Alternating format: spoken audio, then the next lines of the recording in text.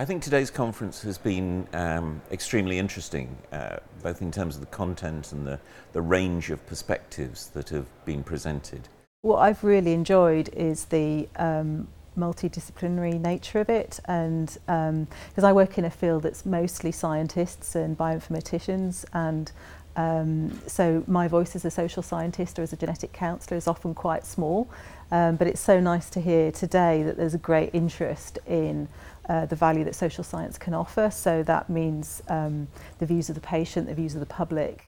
What has really struck me is the belief in this is the right way to go, which I truly do believe, but also that conscientiousness that we're not to rush into this, and recognising that whilst it works for many, it's not going to work for everybody.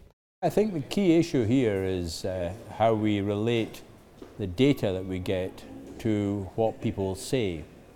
And I think something that's emerging is that as medicine becomes more complicated, people may spend more time looking at computers and looking in the eyes of patients. So it brings out a key question is, what is the role of the doctor? Should the doctor spend all the time explaining genetics to patients?